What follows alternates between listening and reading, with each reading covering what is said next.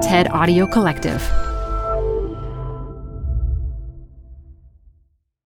This episode is brought to you by Progressive. Are you driving your car or doing laundry right now? Podcasts go best when they're bundled with another activity.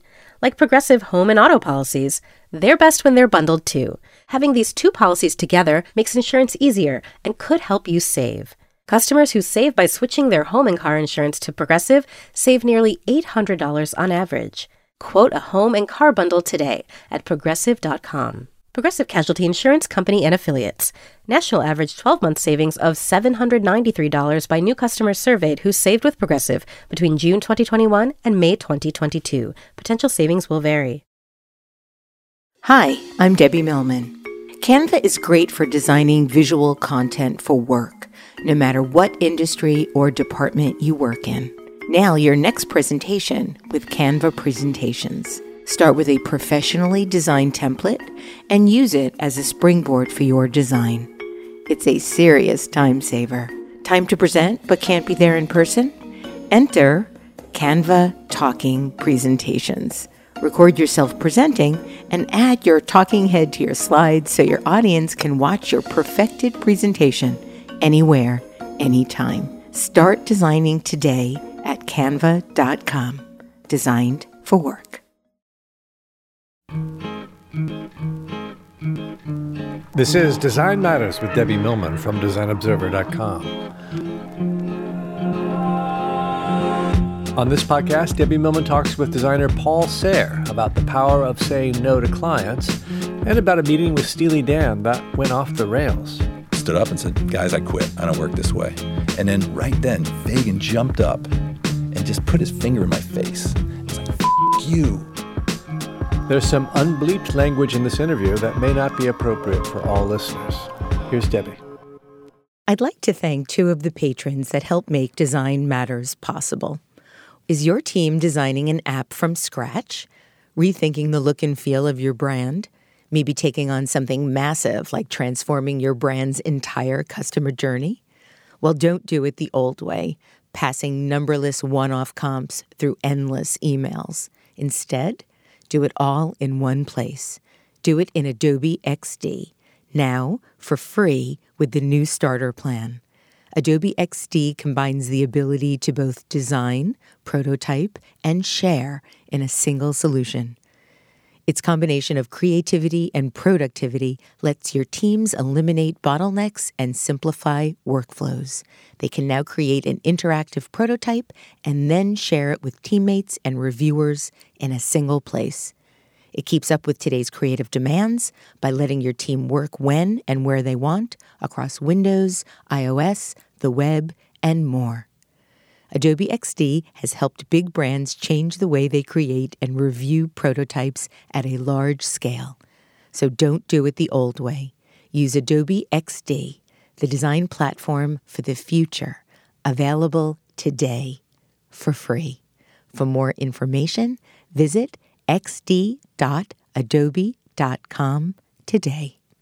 Wix.com puts the creative power of building dynamic websites back into the hands of designers. As anyone who has spent time in a WYSIWYG platform knows, what you see isn't necessarily always what you get. On the flip side, for some, it's far too easy to get lost in code and lose the forest for the trees. Wix.com allows you to find your own personal sweet spot and take control of your site with their drag-and-drop editor, hundreds of advanced design features such as Retina-ready image galleries, custom font sets, HD video and parallax scrolling effects, and even serverless, hassle-free coding for robust websites and applications. With Wix.com, you have total control of your web design like never before. So join Wix's brilliant community of designers, artists, and creatives at large around the world for free and ask yourself, what will you create today? Paul Sahre is a graphic designer who is probably best known for his book cover designs and for his frequent illustrations in the New York Times. Paul Sahre is also an author, and his latest book is a graphic memoir called Two-Dimensional Man. In it, he tells the stories behind his illustrious 30-year design career, and we're going to hear a few of those stories today. He joins me in our studio at the School of Visual Arts in New York City, where he also teaches. Paul Sahre, welcome to Design Matters. Hi, Debbie. Thank you. Paul, it has been almost 15 years since the first time I interviewed you on Design Matters. I know. How are you doing? It's been a while. Well, I'm wondering if we can start the show today by you telling us about something that I just recently discovered. It's about your Hollywood career that both began and ended with your role in the 1996 Winona Ryder film, Boys. I have a picture of that. Oh, my God, yeah. I found a picture. Yeah. Here is a picture. Yeah, that's me in the background there. In the background of this role. film, yes. I was an extra in a Winona Ryder movie. And, I'm in a party scene. What can I tell you about that? I was living in Baltimore at the time, and I'm pretty sure it was Dean Alexander, a photographer, friend of mine down there who's still there.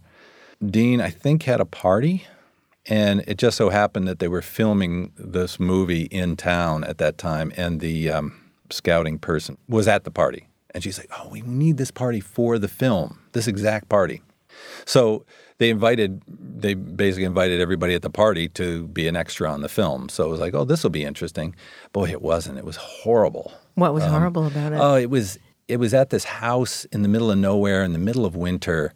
They were filming this scene at 2 o'clock in the morning for some reason. Naively, I just thought, cool. We'll just have drinks or whatever with Winona Ryder somewhere. But that's, of course, not what it is. You're drinking drinks that aren't actually alcohol, and you're herded around like cattle, and it's 2 o'clock in the morning, and you're freezing your ass off. And you couldn't make any sound on the set, so you're having fake conversations with people with your lips moving, and you're not saying anything. Also, newbies like me that were there, but they were professional extras. There were people who do this. And I was supposed to be in the corner at that party, like chatting with this woman, and she just started kissing me.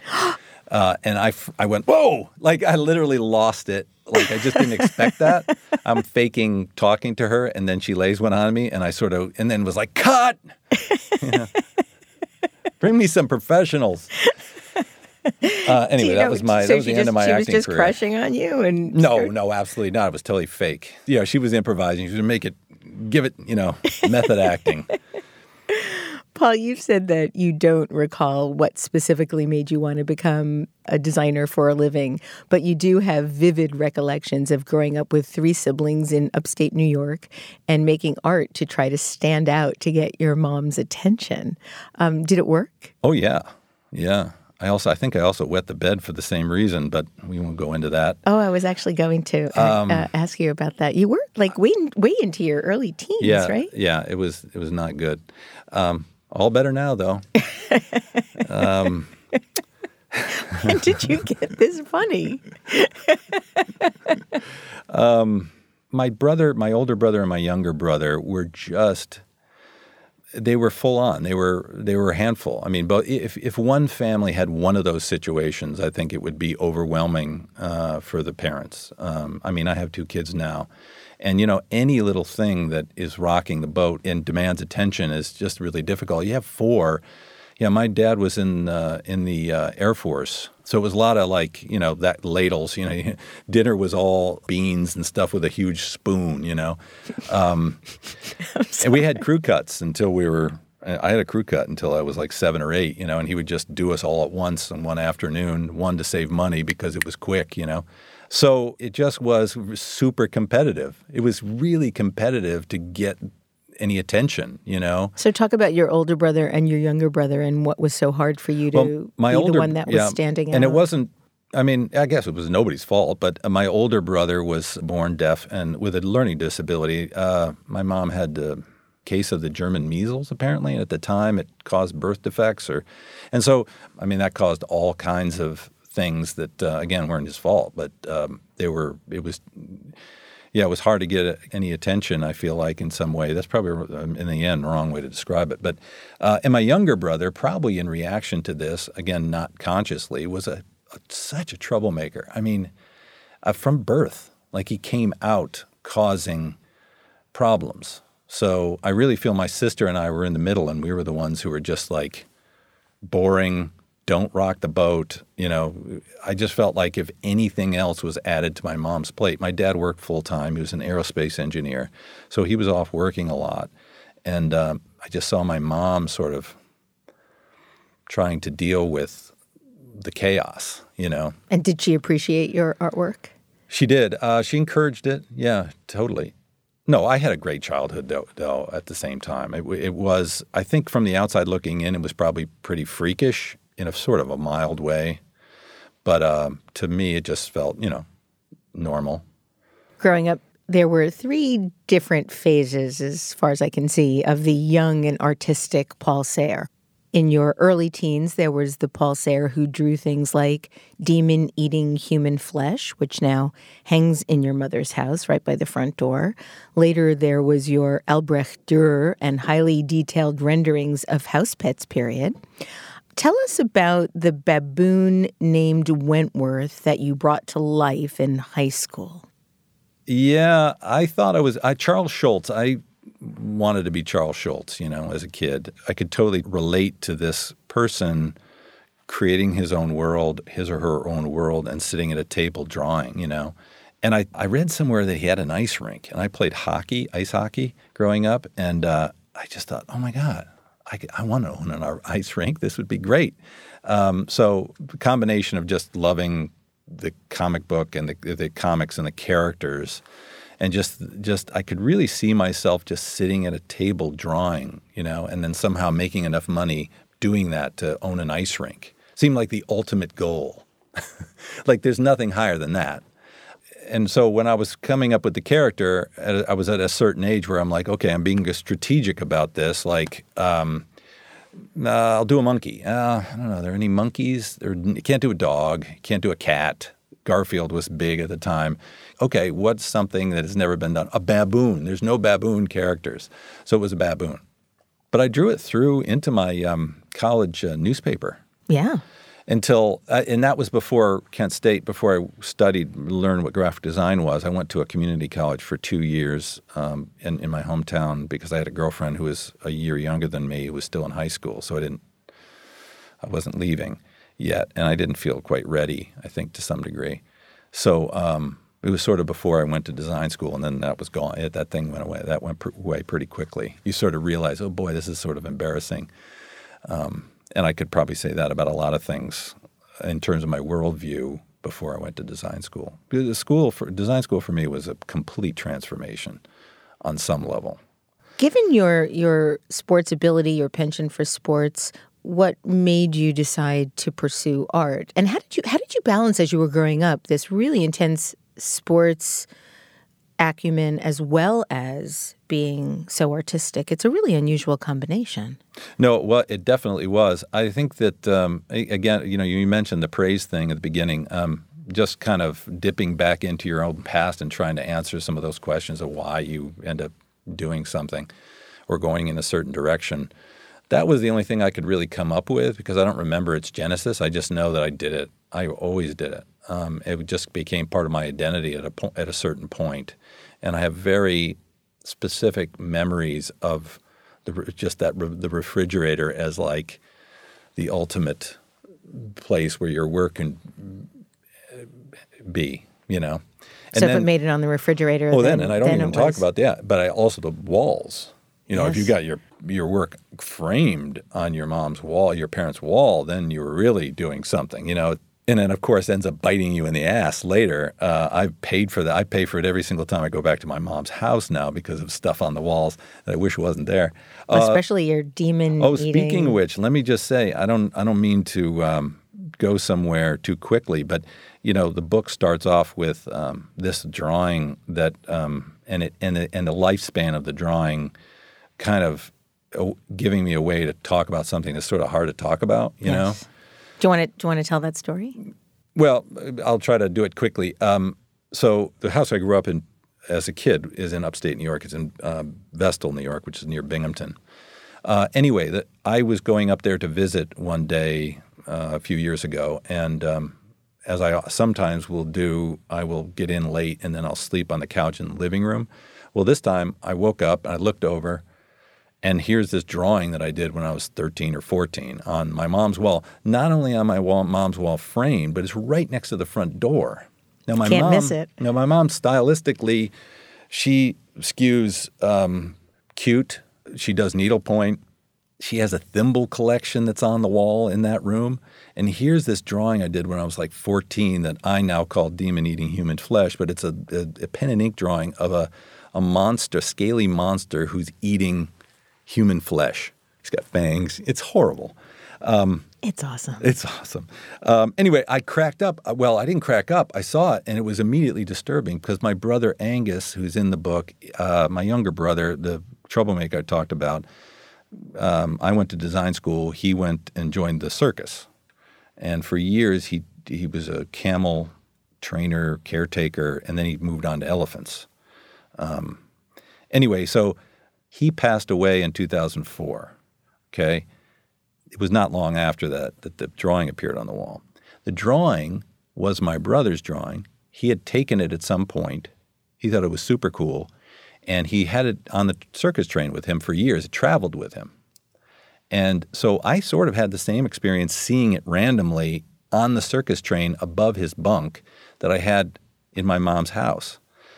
And he told me this. I would go and visit him on the train whenever the circus was in the town I was living in.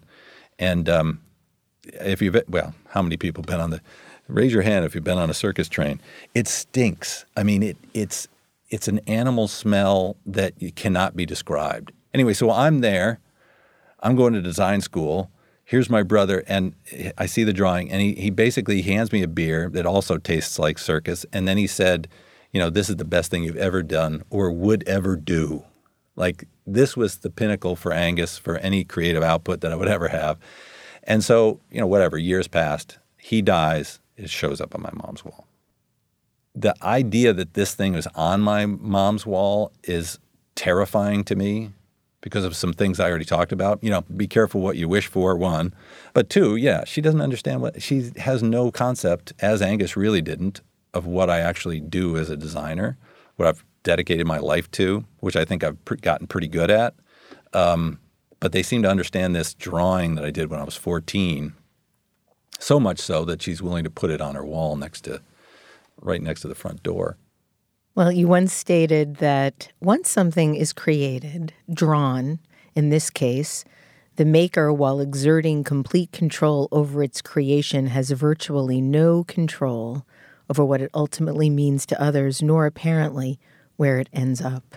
Yeah, that's a hard thing for a graphic designer to admit to, I think, to some degree, because, design is a controlling experience, right? Actually, that's true. You're controlling a... Oh, I think designers think they control everything about their lives, and that's sort of the basis of the book for me. It has caused me untold troubles learning a sense of order, growing up in chaos, going to design school, learning a sense of order that I never knew before, and then trying to apply that new order to your life, which is not possible. Like, things happen, and life can't be designed. You were originally going to call the book Two-Dimensional Man, A Designer and His Problems.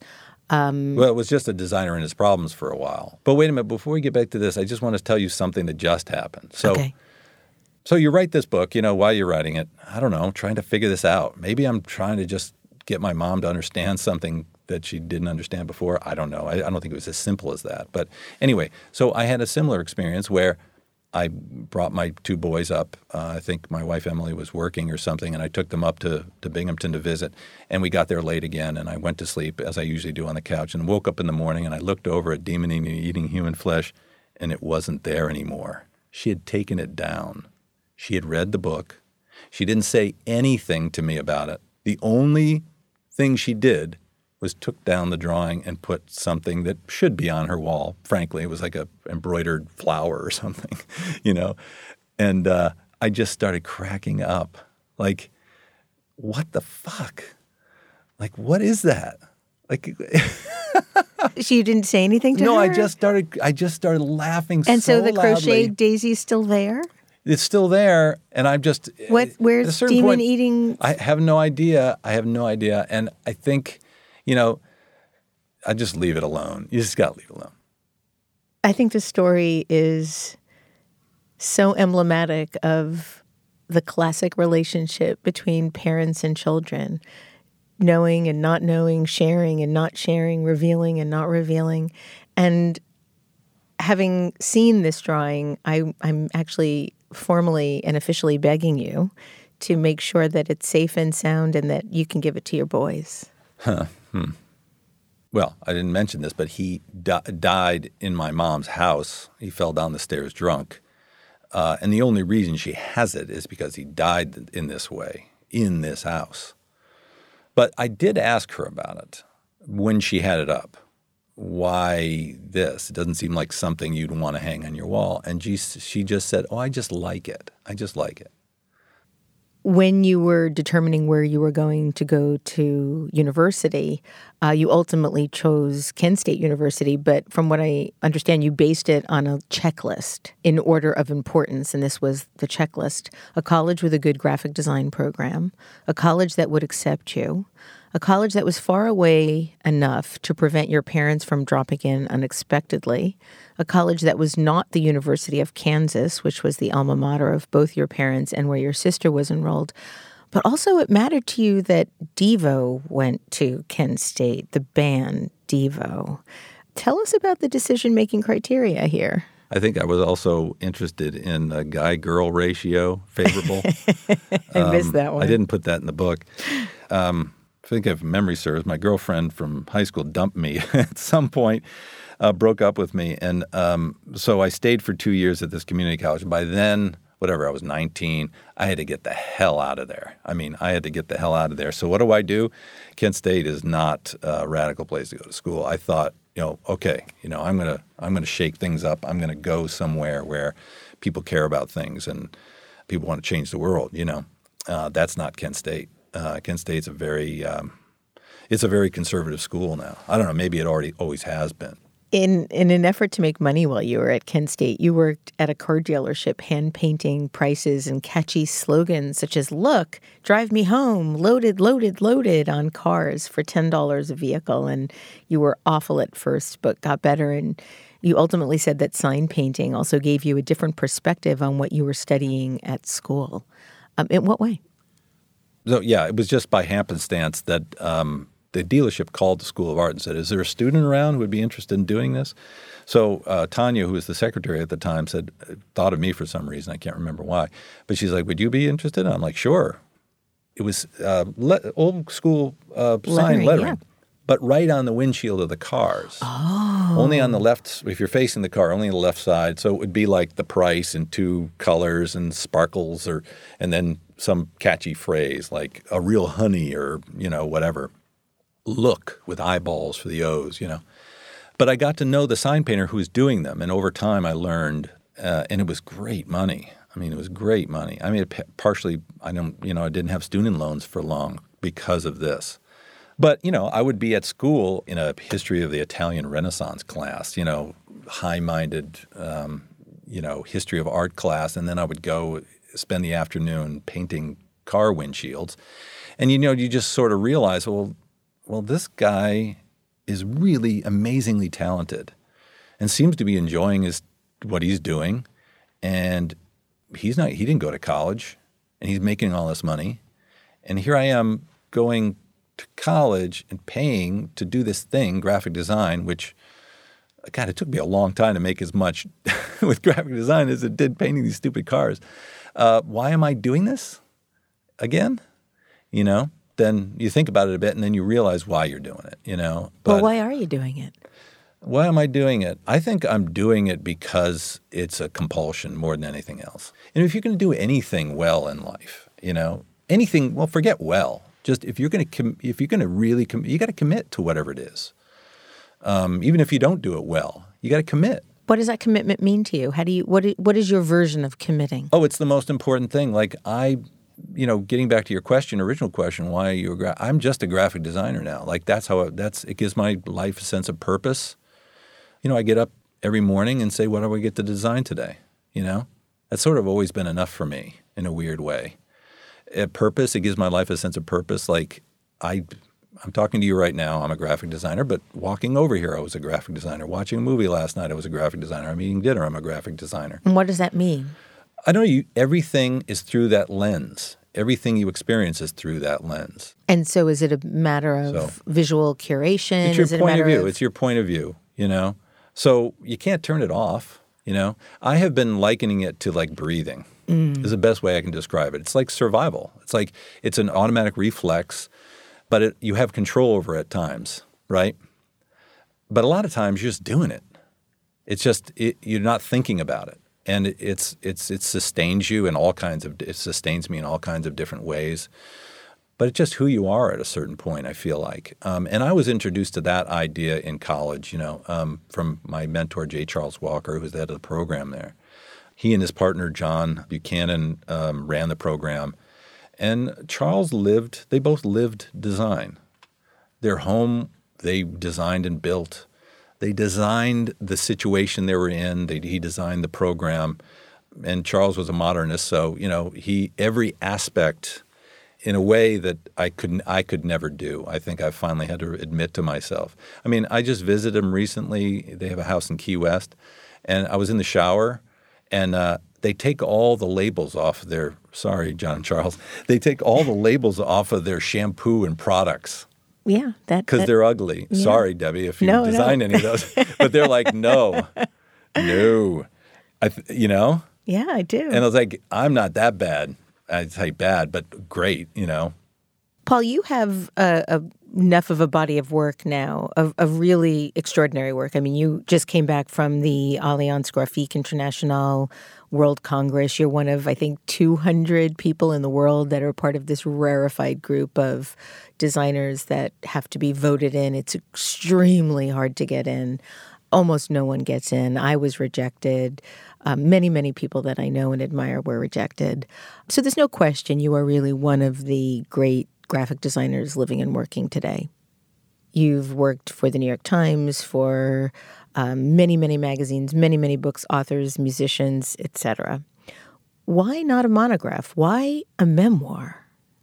I would say my answer probably has to do with just not wanting to rock the boat too much in terms of what I do as a designer. What do you mean by that? I mean, rock the boat. Okay, you talk about bedwetting in this book. You're rocking the boat. I don't want to change the context in which I'm able to do the work that I'm doing. I'm very lucky to sort of operate usually in a situation where someone contacts me to do something. There aren't really specific expectations of what I will do. You say no a lot. I do. Someone doesn't call me and go, I want a monster truck AMC Pacer, made out of cardboard. Like, that doesn't happen. So the project for They Might Be Giants I'm referring to. We'll talk about that in a moment. But I wouldn't want to do that.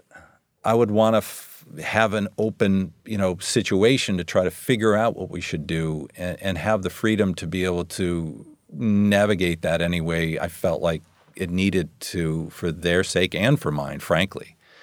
Because I feel like design really is half altruism and half selfishness. From my perspective, that a designer is responding to a situation typically, especially if you have clients, these aren't your concerns, they're other concerns, there's some situation. And so solving or figuring out that situation for a client is at its core sort of altruistic, It's not about you. But then at the same time, if it was 100% altruistic, it would be horrible. I think it would just be terrible. So I think a designer has to be selfish too. So anyway, getting back to the original question, I just felt like a monograph would too easily make me somebody that somebody could say, oh, they do X, Y, or Z. Those expectations aren't there. The book is a remarkably well-written one. One of my favorite things about the book is actually the first line, which I'll read. During a recent visit to my mom's house, I couldn't help but notice it. Where did you learn to write? Did you take writing lessons at night? I mean, how did you get... High school. I mean, it's not right that you can do so many things so well. No, I did. I definitely took, through college I had but that doesn't count. You're a middle-aged man. You can't go back to your high school and college writing lessons. I'm just saying that's my... Probably also, you ask why. I'm a masochist, like to a certain degree. I have no business writing a book like that. So therefore, that's an interesting thing to try to do. I loved it. It was impossible. And it was that's so motivating for me too. I think that gets back to, the no expectations, or what are the expectations. When something feels like it's impossible or like you have no business doing it, that's when you really roll up your sleeves and figure something out. No, that's when Paul Sahre rolls up his sleeves and figures something out. But that's not the way I approach life. But no, it just makes it exciting. So the stakes are high. Yeah. And that excites you. Yeah, definitely. You structure the book in 3 parts, which run chronological to your life: chaos, order, and entropy. How did you settle on these 3 elements as the major phases in your life thus far? Well, that was really with the help of a great editor, Gabriel Levinson. And Gabriel I didn't know before, but he read what I was writing, and that was from him, straight up. And I embraced that because I feel like he had a similar upbringing than I did, and he got it, Not everybody gets it. Like, he totally got it. What is it about designing books, aside from your own as a memoir, as opposed to a cover design or a designed book? You do a lot of book design, a lot of covers. Chuck Klosterman, Patton Oswalt, Rick Moody, Hemingway. What is it about book covers that you enjoy doing so much? It's a really singular design challenge because it plugs into a context that's very specific. And, I would admit to not being that interested, or maybe not interested at all, in the whole marketing side of selling of the book, even though the cover tends to be maybe it's the most important kind of thing to sell a book. It's the visual, I think a book cover is more as a door for an experience. It's like it's an entry point for someone reading. And in that way, that function, if you will, of a book cover outlasts, for the whole life of the book, the initial concern I was talking about. Like, we got to get someone to buy this thing. Because every time anyone picks it up, it's the first thing they see before they start reading, and you're responding to something that's in a non-visual form, and you have to create a visual for it. That one, graphic designers don't have a captive audience. Sometimes we forget that, but we're not filmmakers. Everybody doesn't go into a dark room and stare at a screen, and so you have to grab somebody, you have to shake them, make them pay attention to this thing, and then experience it from there. So in terms of book covers, that all those elements are totally in there, and then it's got to relate, but you can't give too much away. I've done hundreds and hundreds of them, and I see myself not getting bored with that. I don't know. One of the things that I enjoy so much about your book is how candid you are about both the things that have gone well and the things that went way off the rails. Talk about your relationship with James Patterson. You talk about that you once had the misfortune of working on a James Patterson book cover. What happened there? I've always worked outside a publisher, right? So a creative director is at the publisher, and then they think of me for a particular title, and then they contact me. Well, in this case, Michael Ian Kay was the creative director of Little Brown years ago. It's around 2000, I think. And he was leaving, and he asked if I would come in for maybe 3 months. All the people working for him were quitting, and then I was helping to create a new design team transition. So I thought, I've never been on the inside just to see what it's like. I 3 months at Little Brown, and I think Michael had told me before I left. He said, you're going to want to do all this stuff, but most of your time, 95, 96% of your time here is going to be dealing with the shit you don't want to do in terms of covers. There are going to be 2 or 3 books that you want nothing to do with that are going to suck all your time out. And I remember thinking, well, aren't those the books that generally pay for all the other books that are really fun to do? That's probably true. But anyway. That's the way Chip Kidd puts it. Okay. Well, he's probably right. But what do I know? I was in there for 3 months. Yeah. So one of the books was a James Patterson book. And you typically, with all the rest of the titles, there was something to read. And there was a very set stylistic system that was already in place. It was an illustration, big type, whatever, It's got foil stamps and, embossed and anything to make it not feel like paper. So I contacted him. I reached out to him and said, is there anything to read? He said, why would you need to, if you're selling a Big Mac, you shouldn't have to eat it to know how to sell it. That's what he told me. And I kindly thanked him for that input and hung up. And thankfully never, ever talked to that person again. Yeah, so that's my relationship with James Patterson. How did the cover turn out? Oh, I have no idea. I was only there for 3 months. It went on longer. I don't know, whatever. They all look the same. It's whatever. You have a really interesting relationship with saying no. You stick to your guns. You're very adamant about what you believe is right and wrong. And you share quite a lot of these stories, again, along with all the successes. Share the story, if you can, about working with Steely Dan. God, you're going to go there. I will just say before I get into that, I don't know if that's actually a good thing. You know, the story I just told about my connection with James Patterson, you heard my voice, so there's probably some disdain in there. Whatever. As long as I don't have to deal with it. I mean, you know, good for you. I mean, the guy makes money. He probably loves what he does. But what's interesting, you talk about these things very candidly. You never, I mean, though you might have disdain, you're talking about that now. It doesn't come across as disdain in the book. It comes across as these are situations that you're likely to be in as a graphic designer. You're potentially to compromise your beliefs or to be really persuaded to do something that you don't want to do for the sake of commercial value. And you're very upfront about what that does to a person and what it did to you and how you dealt with it. And I think that's really necessary in these times when we're living in a day and age where we're constantly feeling like we're being marginalized. Well, not just as designers. Right. Well, and I want to say, too, that along with that, I do hope the book is a way for people just to see how one person deals with it. It's not any kind of roadmap I would suggest for anyone else to follow. You have to follow your own path, you know? So I'm going to reframe my question.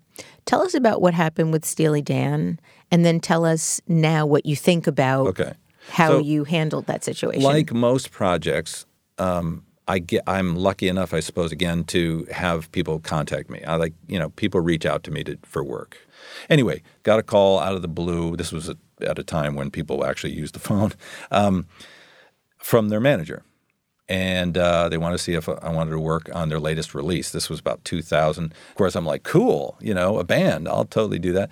So I went and met with them at the recording studio. Super cool guys, Fagan and Becker. I was super young, early 30s maybe. And I hadn't been in New York that long. And I just thought, oh, this is super cool, I'm usually just in my studio staring at a screen designing book covers and not having any human interaction with people. So anyway, I'm like, yeah, let's do it. So they hired me to do it.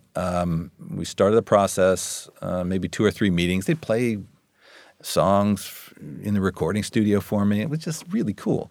So we got a cover approved. And I was sent away to design the whole rest of it. It was a CD package. So I went away.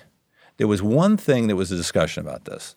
It was a black and white photo by Michael Northrup of, there was 2 people in a field, shadow of them.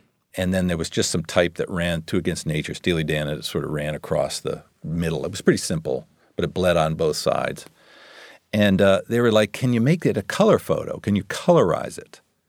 And I'm like an old movie? And they're like, yeah.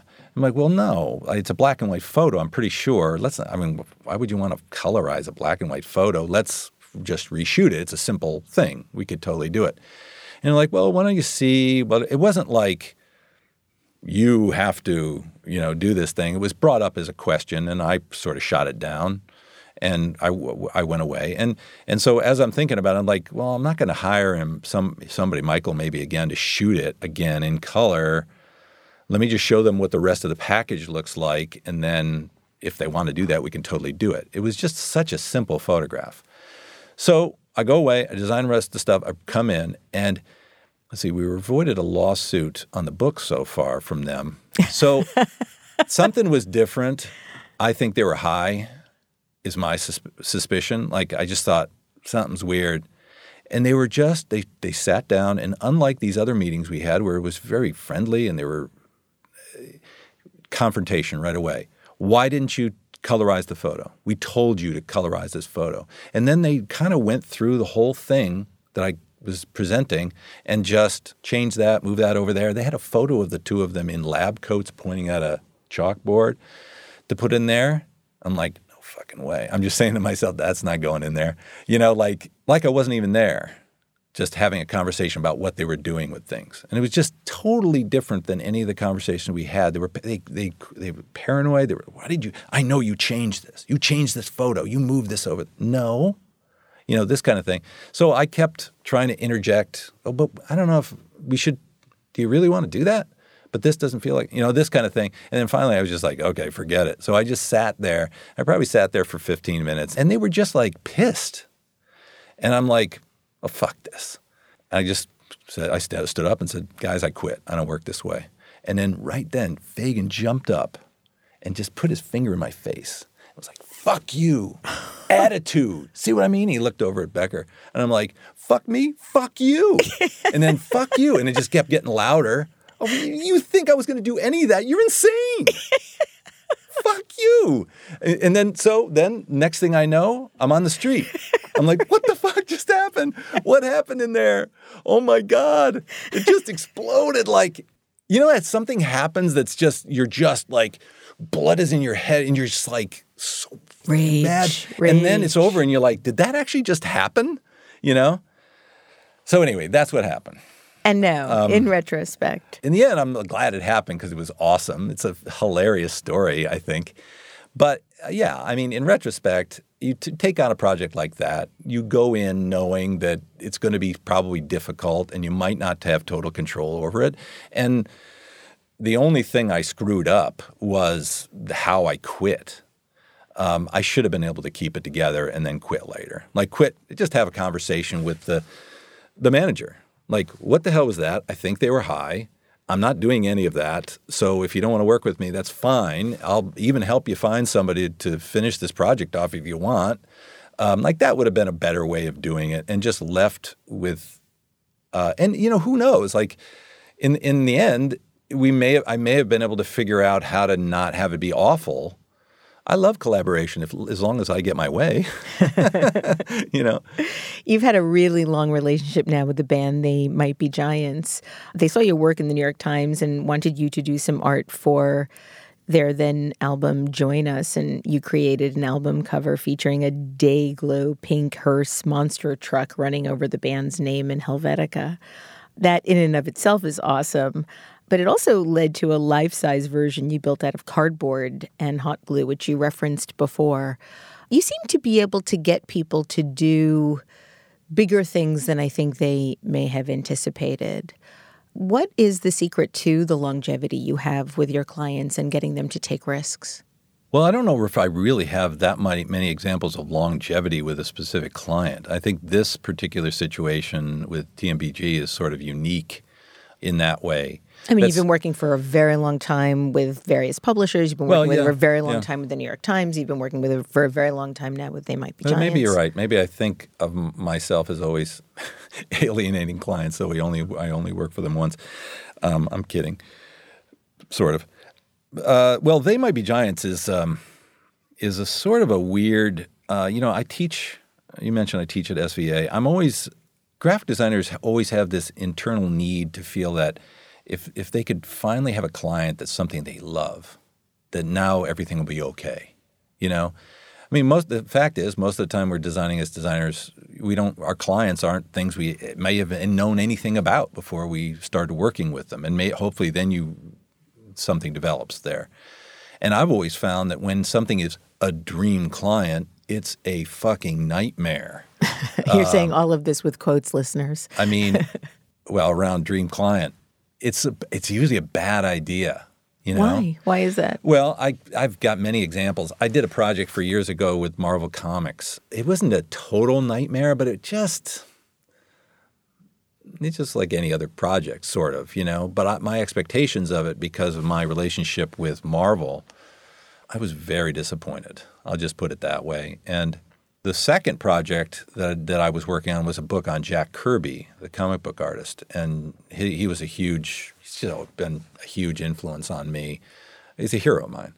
So I came into that project. It was a book of his work, and I came into his project with I think, Mr. Kirby's best interests at heart. This was going to be great because of Jack.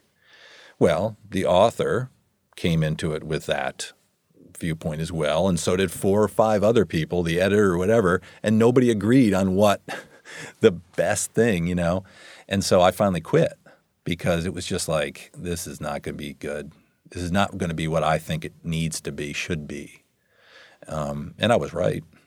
I mean, it's got tons of Jack's work in it, so it's fine, but the design of the book sucks. So how do you get the clients that you have and have had for a long time to really do breakthrough work? How do you get them, how do you develop longevity with clients without compromising your spirit? I think in the end, it's not something that is a how-to. It just happens. That would be my answer to it.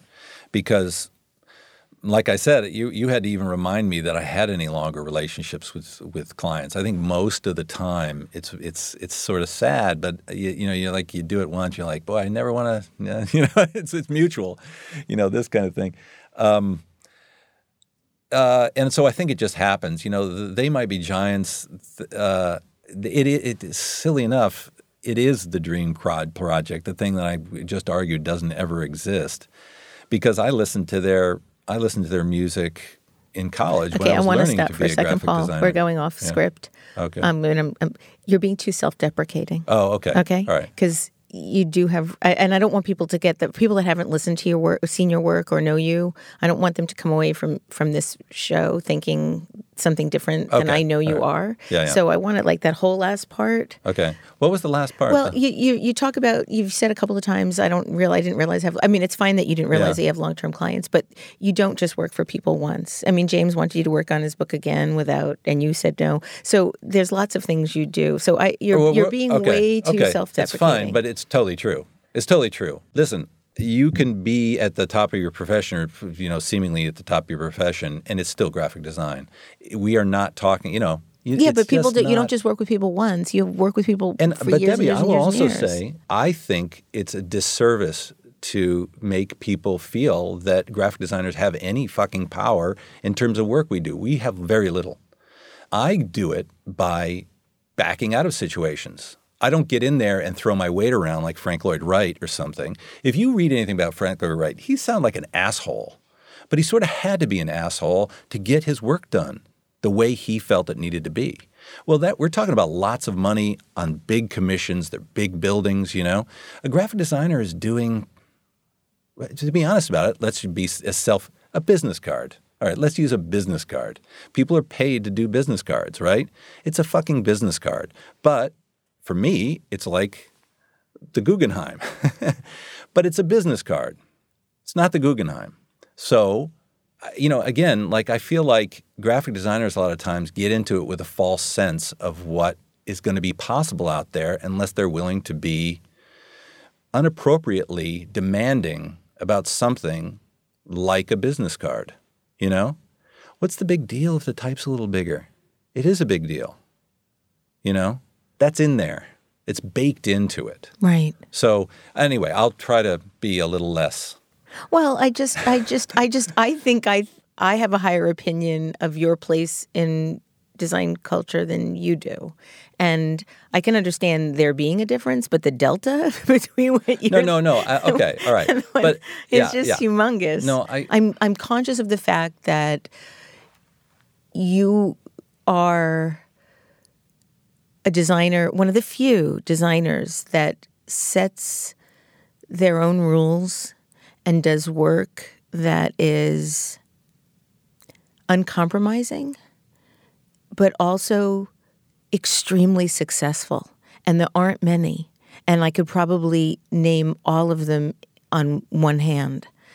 And I think that that's something really special and necessary. And there's something that all designers and all creative people can learn from that. You're one of the few people that is ridiculously uncompromising. To a fault, you're uncompromising. Well, you've told me before that you thought of me as an artist and not as a designer. That's true. I think of myself as a designer, not an artist, no question about it. But, again, I have functioned as a sort of a free service to many graphic designers over the years who've come to my studio just wanting to know how they can do what I'm doing.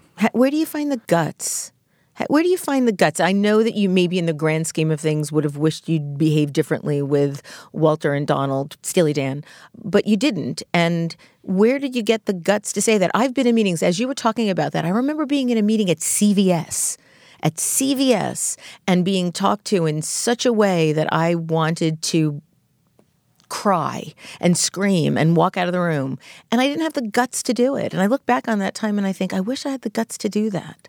You know what I tell everyone when What? they come and need me to tell them what the secret is? You need to go without. You need to quit the job and not have the money and maybe not make rent and barely freaking scrape by and sleep on a cot in a freaking studio and have a studio that's falling apart above a stinky Dunkin' Donuts that's infested with freaking mice. If that's what you want to know, that's what it is. And you have to have persistence and you have to just stick up for yourself and pay the consequences. And it's a give and take. So it was non-negotiable for you. And you have to work harder than anyone else. I only say this because, again, I see so many designers have a false impression of what it actually is going to be and how hard it's going to be to do work that you want to do as a graphic designer. Because it's plugged into culture and society in such complicated ways, as you know. And it's not you just deciding you want to make something, you know. But as a designer, you need to have opinions and you need to stick to them. And so what is that going to mean in terms of what you're working on, how much you're getting paid for it, and how you can make ends meet in the end, you know? So a good part of that self-deprecating thing has to do with that. I just feel like, you know, and when I tell these people who've come to me for advice, do you know how many people take my advice and follow what I do? I can count on one hand. Actually, I don't even need the hand. It's 0. That's fine. People are very disappointed with the answer, but like that's it.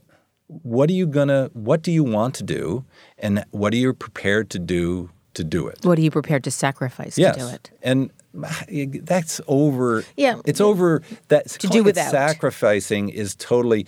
You couldn't have done what I have done in, I don't know, probably India or somewhere, you know, because the sacrificing we're talking about, it's not sacrificing. It's just what you're willing to not have. I've never been hungry or anything, you know, but let's just say I haven't maximized my earning potential, you know, and now I'm totally fine with that. It's, you know, but I just couldn't do some of that stuff that you were talking about at CVS. Some of my early work experiences. I went to school. I was taught what it was to be a graphic designer. I made typefaces. I took my own photographs. I created all kinds of things when I was in grad school. I had the freedom to do it and found something that I loved, really loved. I got out into the world and just thought, hey, you get a job. Well, the job was awful. The second job was awful. The third job was awful. My first wife, you know, like begging me not to quit these jobs, just miserable, you know. And then I finally had to get fired from my last job. And then I'm like, okay, this is what it's going to be. That no thing, you get a lot better at saying no. I've gotten a lot better. I think a lot of it's just being in the right situation and being able to identify what those situations are. And early in your career, you can't do that. They might be giants just by having conversations. I told John Flansburgh, who I talked to, who's awesome, by the way, that Steely Dan story, and he cracked up. And it's like, okay, this might work. Somebody else, somebody I shouldn't be working with, might have been like, ooh. I recently met with Beastie Boys about designing the book they have coming out. And I basically told them on that meeting, I said, look, I love you guys. I would love to work on this project, but you need to know that this is my book too. If I'm going to work on this thing, it's your book, but it's my book too. And you need to know that going in. Did you get the job? I did not. Oh. They ended up working with Connie Pirtle out in L.A., who is amazing. I didn't get the job for a number of different reasons. One, they're mostly going to be out in L.A., And so they really needed a place to work. And I don't even have a proper studio right now. So we were meeting at Pentagram, my wife's company, in their meeting room because I didn't really have even a place to work with them. So it turns out that they were out in L.A. So I don't know what was that. I'm not saying it was that at all. We got a great meeting, and I loved meeting the two of them, sort of heroes of mine too, in a totally different way. But they ended up working with the person they needed to work with, you know? When I heard I didn't get the project, I was a little surprised. But then when I heard it was Connie, I was just like, oh, awesome, because they're in really good hands with him. Again, I just think things sort of work out the way they do, and you get better at being able to know who you need to be working with or how to even handle the situation when you're in the middle of it than I did with Steely Dan, for instance, yeah. I have two last questions. All right. A few years back, you said that you were still operating by your inner 24-year-old's rules. So are you still? No, I don't think so anymore. And I closed down my studio about 4 years ago. Well, you closed out this space, but you have a yeah. studio. But I'm fundamentally working in a different way now where I'm not over the years it was very difficult to sort of operate under the model I was working on because to have office rent in New York City, it's in a couple employee or two, doing book covers and illustration is you got to have bigger projects. You have to have more money coming into the studio. So it was always really tricky. And so, yeah, at a certain point, and I think kids involved, New York for me and my wife Emily were, and this was before we were married, but, we both worked until 2 o'clock in the morning, maybe would take a break at 10 o'clock and go out to dinner and then come back to the studio and work all night, and it was great. Really great. And then just at a certain point, then kids show up, you can't do that anymore. You don't want to do that anymore, So I think that was kind of it. So right now I work at the top floor of my house, and the boys are in the studio all the time. And it's, the priorities are a little different now. Has fatherhood of two young boys now, I think Harry and Eli are 9? Yep. Has it changed the way you work? I mean, not the process of working, but the type of creativity that you have. I would say yes. It's a little less singular focused than it used to be. And I don't know if that's actually a bad thing. Maybe I'm kidding myself. I think it's a wonderful thing. But, I mean, the best way I can describe it is I have a do not disturb thing on the it's a door in front of the third floor. So I have the top of the third floor. If it's closed, they know that I'm on a phone call or something, but pretty much it's always open. So they come up. Sometimes they come up and draw there. Sometimes they come up to show me something or tell me something or whatever it is. The interruptions have been more frequent now that they're a little older, That has to change your point of view and what you're doing on some level, right? I mean, I don't exactly know how. But, I could definitely say by my old standards, I'm way more distracted now. That's an easy way to say it. But I don't think it's – maybe I'm kidding myself, but I don't think it's bad. I think it's like kind of good. I will say that we're always looking for editing mechanisms in terms of who we're working with or for.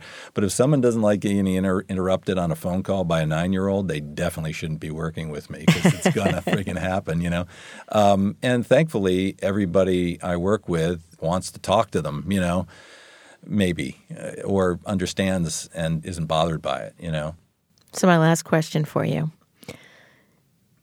In late August, you tweeted, "I just took a piss in Paul Rand's yard."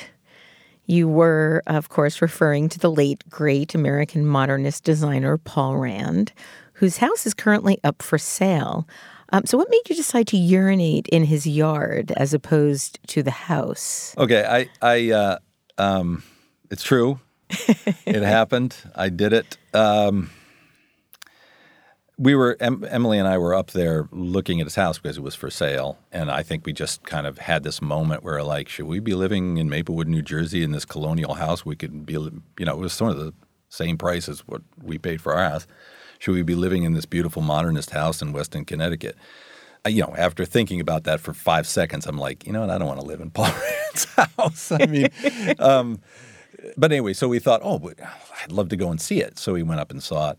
So I'm up there with the two guys, our two 9-year-olds, Emily, and our new dog. And it's a long trip up there. There's no bathroom breaks. We get there late or whatever. And also, the house is on 7 acres. So taking a piss in Paul Rand's yard, it's not. I didn't do it in the front yard. I did in the yard, and so did my two boys at the same time, and the dog did too. So that's the transparency, everything. It was a wooded area on the side, but the tweet is just obviously sort of just supposed to be funny. I mean, it's classic Paul Sahre. I love Paul Rand. I totally respect him. So that's, that's what that was. Paul, thank you so much for joining me on Design Matters, and thank you for creating such important and groundbreaking and honest work. Paul Sahre's latest book is titled Two-Dimensional Man, a graphic memoir, and you can see more of his work at paulsahre.com. This is the 14th year I've been doing Design Matters, and I'd like to thank you for listening. And remember, we can talk about making a difference, we could make a difference, or we can do both. I'm Debbie Millman, and I look forward to talking with you again soon. For more information about Design Matters or to subscribe to our newsletter, go to debbiemillman.com. If you love this podcast, please consider contributing to our DRIP Kickstarter community. Members get early access to the podcast, transcripts of every interview, invitations to live interviews, Q&A sessions with guests, and a brand new annual magazine. You can learn more about this at d.rip/Debbie/Millman. That's d.rip/Debbie-Millman. And if you really like this podcast, please write a review in the iTunes Store and link to the podcast on social media. Design Matters is produced by Curtis Fox Productions. The show is published exclusively by DesignObserver.com and recorded at the School of Visual Arts Masters in Branding program in New York City. The editor-in-chief of Design Matters Media is Zachary Pettit, and the art director is Emily Weiland. Generous support for Design Matters Media is provided by Adobe XD and Wix.com.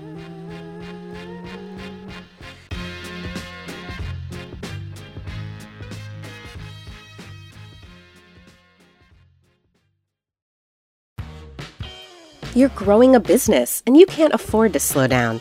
If anything, you could probably use a few more hours in the day. That's why the most successful growing businesses are working together in Slack. Slack is where work happens, with all your people, data, and information in one AI-powered place. Start a call instantly in huddles and ditch cumbersome calendar invites. Or build an automation with Workflow Builder to take routine tasks off your plate, no coding required. Grow your business in Slack. Visit slack.com to get started.